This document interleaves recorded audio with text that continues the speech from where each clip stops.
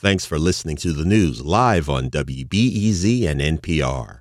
The WBEZ stream sounds great in the kitchen on your smart speaker and anywhere on the WBEZ app. Listen every day. What's up, Chicago? I'm Erin Allen, and this is The Rundown. A couple Fridays ago, I mentioned that WBEZ would be rolling out a guide to summer events in Chicago.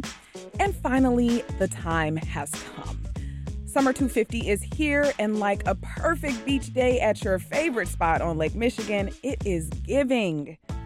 Now, we all know the Windy City has plenty to do. There's food festivals, music festivals, art festivals, hikes, and of course, museums for those of us who prefer an air-conditioned summer. So why in a summertime shy would you need a guide? Well, to me, it's obvious. Most of the time, I feel like there's too much to do. It's overwhelming.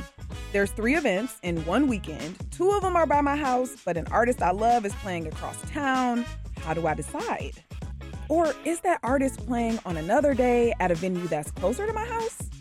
The Summer 250 Guide, as in a comprehensive, curated, categorized guide to 250 things to do in Chicago, is a quick and easy way to answer questions like that without having to sift through unrelated Google results. And unlike Google, you can download it on your phone and use it offline. Cassie Walker-Burke is an editor at WBEZ, and she curated the content for Summer 250. Cassie, welcome back. Thank you. And Angela Podesky is a visual producer at WBEZ. She designed the product experience for Summer 250, and she also led the art direction for the project. Angela, welcome to The Rundown. Thanks for having me. Cassie, there are so many events going on in Chicago over the summer, and there are lists and guides all over the internet. But depending on which circles you're in, you still might miss most of it. How did you get such a comprehensive list with Summer 250? Well, that's exactly what we found. We even asked ChatGPT, what do you do in Chicago in the summer? And we got a list. You can get a list. But you know what? A lot of times the lists feel overly broad, or maybe they feel too geared toward a particular neighborhood or a particular area of the city. What we wanted to do was take a really broad look at the city and really the region. We have some great events in the suburbs and pick out the best things for young folks, for people with families, for older people. And what we did is we built into the guide ways that you can sort through and find exactly what you're looking for. And so how do we do that? We hired a great writer, Lee Greco, and she contacted aldermen, community organizations. We also went back to, we did a summer guide last year, a more abbreviated version. Yeah. We went back to that guide. We went to our spring culture guides. We talked to theater organizers and all kinds of people in the art scene, what their picks are. And so we really tapped a large group of people to pull together this list of recommendations. Wow. Takes a village to know what's going on in the village. So, Angela, break it down for us. Tell me about the user experience. What are we getting top level? How does the app work?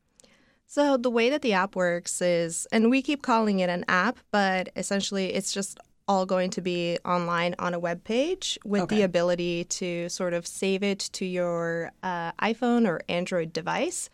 And then you can enter this giant database of 250 and counting events that you can filter through. And some of the categories that we came up with were neighborhood fun, arts and culture, workshops and workouts, and outdoor concerts. And so you can sort of use these categories as a starting point. You can select one or all, and you can also narrow down on just the free events and those that are family friendly as well.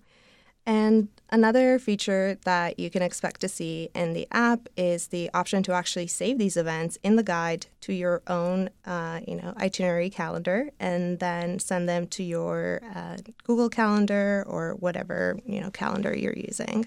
And you'll be able to share this with friends so they can see if they'd like to join you for any of these events. That's exciting. I love when you can save things to your personal calendar because I will forget. So if I can just send it right over, make sure I don't forget, and then, that takes care of that FOMO. Cassie, I wanted to ask you about those 4 categories. I know that you were doing a lot of the curation. How did you narrow all these 200 and counting, as Angela said, events down to just 4 buckets? It was tough, but we actually started with our summer guide from last year and looked at what people responded to. What were the stories people were really interested in? So these 4 categories, it's outdoor concerts. There's so many great concerts underneath the stars in all kinds of places in the city. So that's one. The arts. So those are plays in the park, dance companies, dance performances, arts shows, neighborhood fests, and fun. We all know Chicago is a city of the neighborhood street fest in the summer. And so we don't have every single one. This is not exhaustive. But we feel like we've picked and curated a list of really some of the most interesting and unique, and also some of the bigger players. And then the last one is actually a new category for us, which I'm super excited about, but it is workshops and workouts. Do you know you can actually go to a bonsai club at the Garfield Park Conservatory and learn how to prune those little bonsai trees? You can go to bonsai, like the plant. Yeah. Okay. I mean, amazing, right? Or there's an astronomer series. This is definitely on my calendar for the summer. There's an astronomer series at night using this massive telescope up at Northwestern, and you can hang out with astronomers at nighttime and look at the stars. I mean, this is amazing. There's also a biking series where maybe you are a child or an adult and you would like to get better at biking, like cycling. There's a series of biking lessons you can take. And so really thinking about the city as a place that, despite all of its annoyances, the potholes, the things that really make us crazy, there's so many great opportunities to learn and explore in the city. And we really put that first and foremost this year when designing the guide. Yeah. I'm sensing a nighttime theme, Cassie. It sounds like you're excited to get into these evening events. Well, some of us are still working this summer.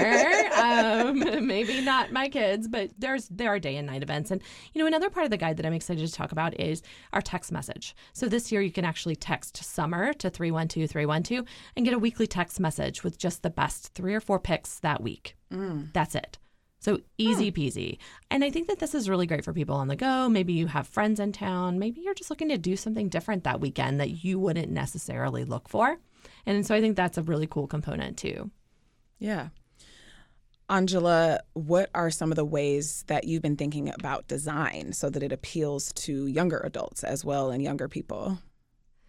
So, as a proud member of Gen Z, I grew up on the internet, and my tolerance for digital products that are inaccessible is extremely low. And I think a lot of my friends share that as well.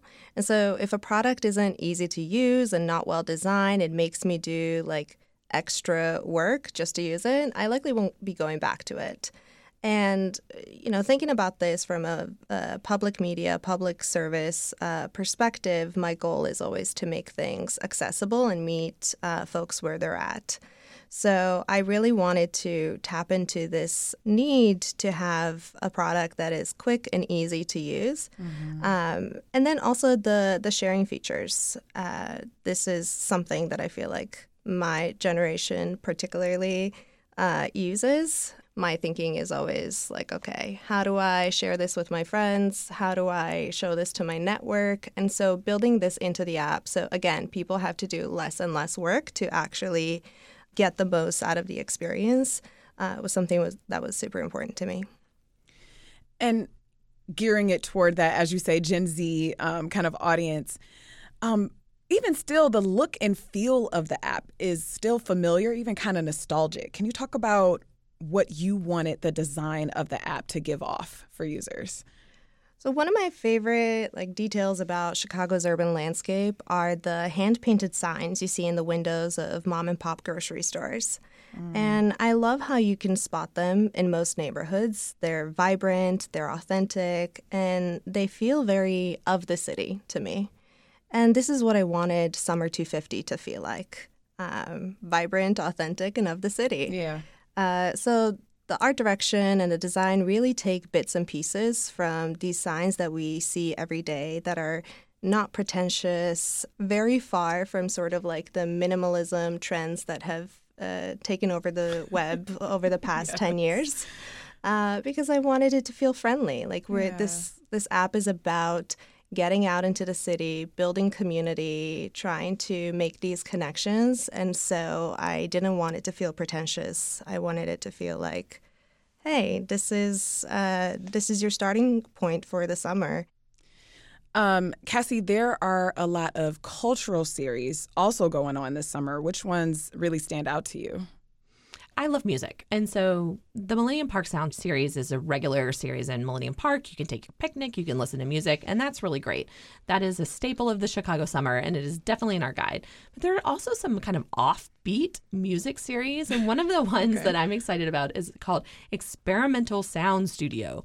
And it's actually in the back garden of a sound studio up in Edgewater. And you can roll up on Sunday afternoons at 3 o'clock, and you can hear musicians, and it's often in the jazz or experimental music sphere. But they will play, they'll work through their compositions, they'll talk with the audience about their thinking. These are generally compositions that are in progress. But to me, that sort of thing is really exciting because, again, breaking down this idea of culture unfolding on a stage and the audience watching and there being no interaction, I think this summer, and when you find these sorts of offbeat things, are really great ways to talk to practitioners, talk to artists, talk to astronomers, about what they do and really be able to answer your questions and see just the wealth of talent we have in this region. I think that's really neat. Yeah, I love a nice breaking of the fourth wall. Can you talk about some of the multi-generational components here? I know one of the filters is for family events. Cassie, I know you're a parent. Why was it important to make that designation? I think this designation feels really important in the city in this moment, in particular when we're talking about, for example, teenagers gathering in large groups and what do they do? I mean, we have in this guide, the filter is family friendly. And so these are events that anybody can go to, but that in particular, young children or even older tweens or teens can go to.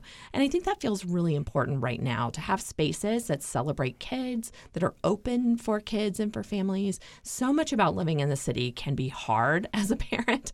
Don't even get me started about summer camp. And so I think just trying to find places that families can enjoy and, again, interact with the best the city and the region has to offer feels really important. Another thing that feels important for us right now are events that are free. Yeah. Not everything in the guide is free, but we do have a filter that if that is what you're looking for, it will show you just free events. And right now, with everything being so expensive, I feel like that it feels like a really important part of what we can offer with this guide. You're talking about community and making those connections. I really want to lean into that. Is there more you would say about that as a kind of an overarching theme for Summer 250? So yeah, I think that facilitating, like finding events outside of your neighborhood and outside of your social bubble was very important to me when I was thinking about this project. A lot of folks find things to do on TikTok, but you're still very limited by what this algorithm is serving you and like what it thinks that you want. And we're sort of doing the opposite, where we're showing you a curated snapshot of everything that's going on in the city this summer, but still leaving some room for personalization. And so it's going to force you to get out of your bubble, explore different neighborhoods that maybe you wouldn't otherwise, hear about things that your friends might not know about, and you can expose them to it. So the idea is to like make connections across all the different sides of the city and make it easy for people to do so, because so many times like what you see online is sort of what you're limited by in your offline life as well. And so the idea with this was like, okay, how do we eliminate these barriers that are created by digital products and digital content so that you can get the most out of the summer. Angela Podesky is a visual producer here at WBEZ, and she designed the product experience for Summer 250. Angela also led the art direction for the project. Angela, thank you. Thank you so much. Cassie Walker-Burke is an editor at WBEZ, and she curated the content for Summer 250. Cassie, thank you. Thank you. You can find the Summer 250 guide right now at wbez.org/summer. And there's going to be more, like that build your own calendar feature, some ways to actually map out your plans for summer based on location, and of course, more feature stories from WBEZ that dive deeper into some of these events and experiences. And that's it for today. Thank you to Justin Bull, Sarah Stark, and Lauren Frost for producing The Rundown, and to Ariel Van Cleve for editing the show. Haley Bloomquist was the engineer for this episode, and our theme music is by Louis Weeks. I'm Erin Allen. Thank you for listening. Have a great weekend. I'll talk to you on Monday.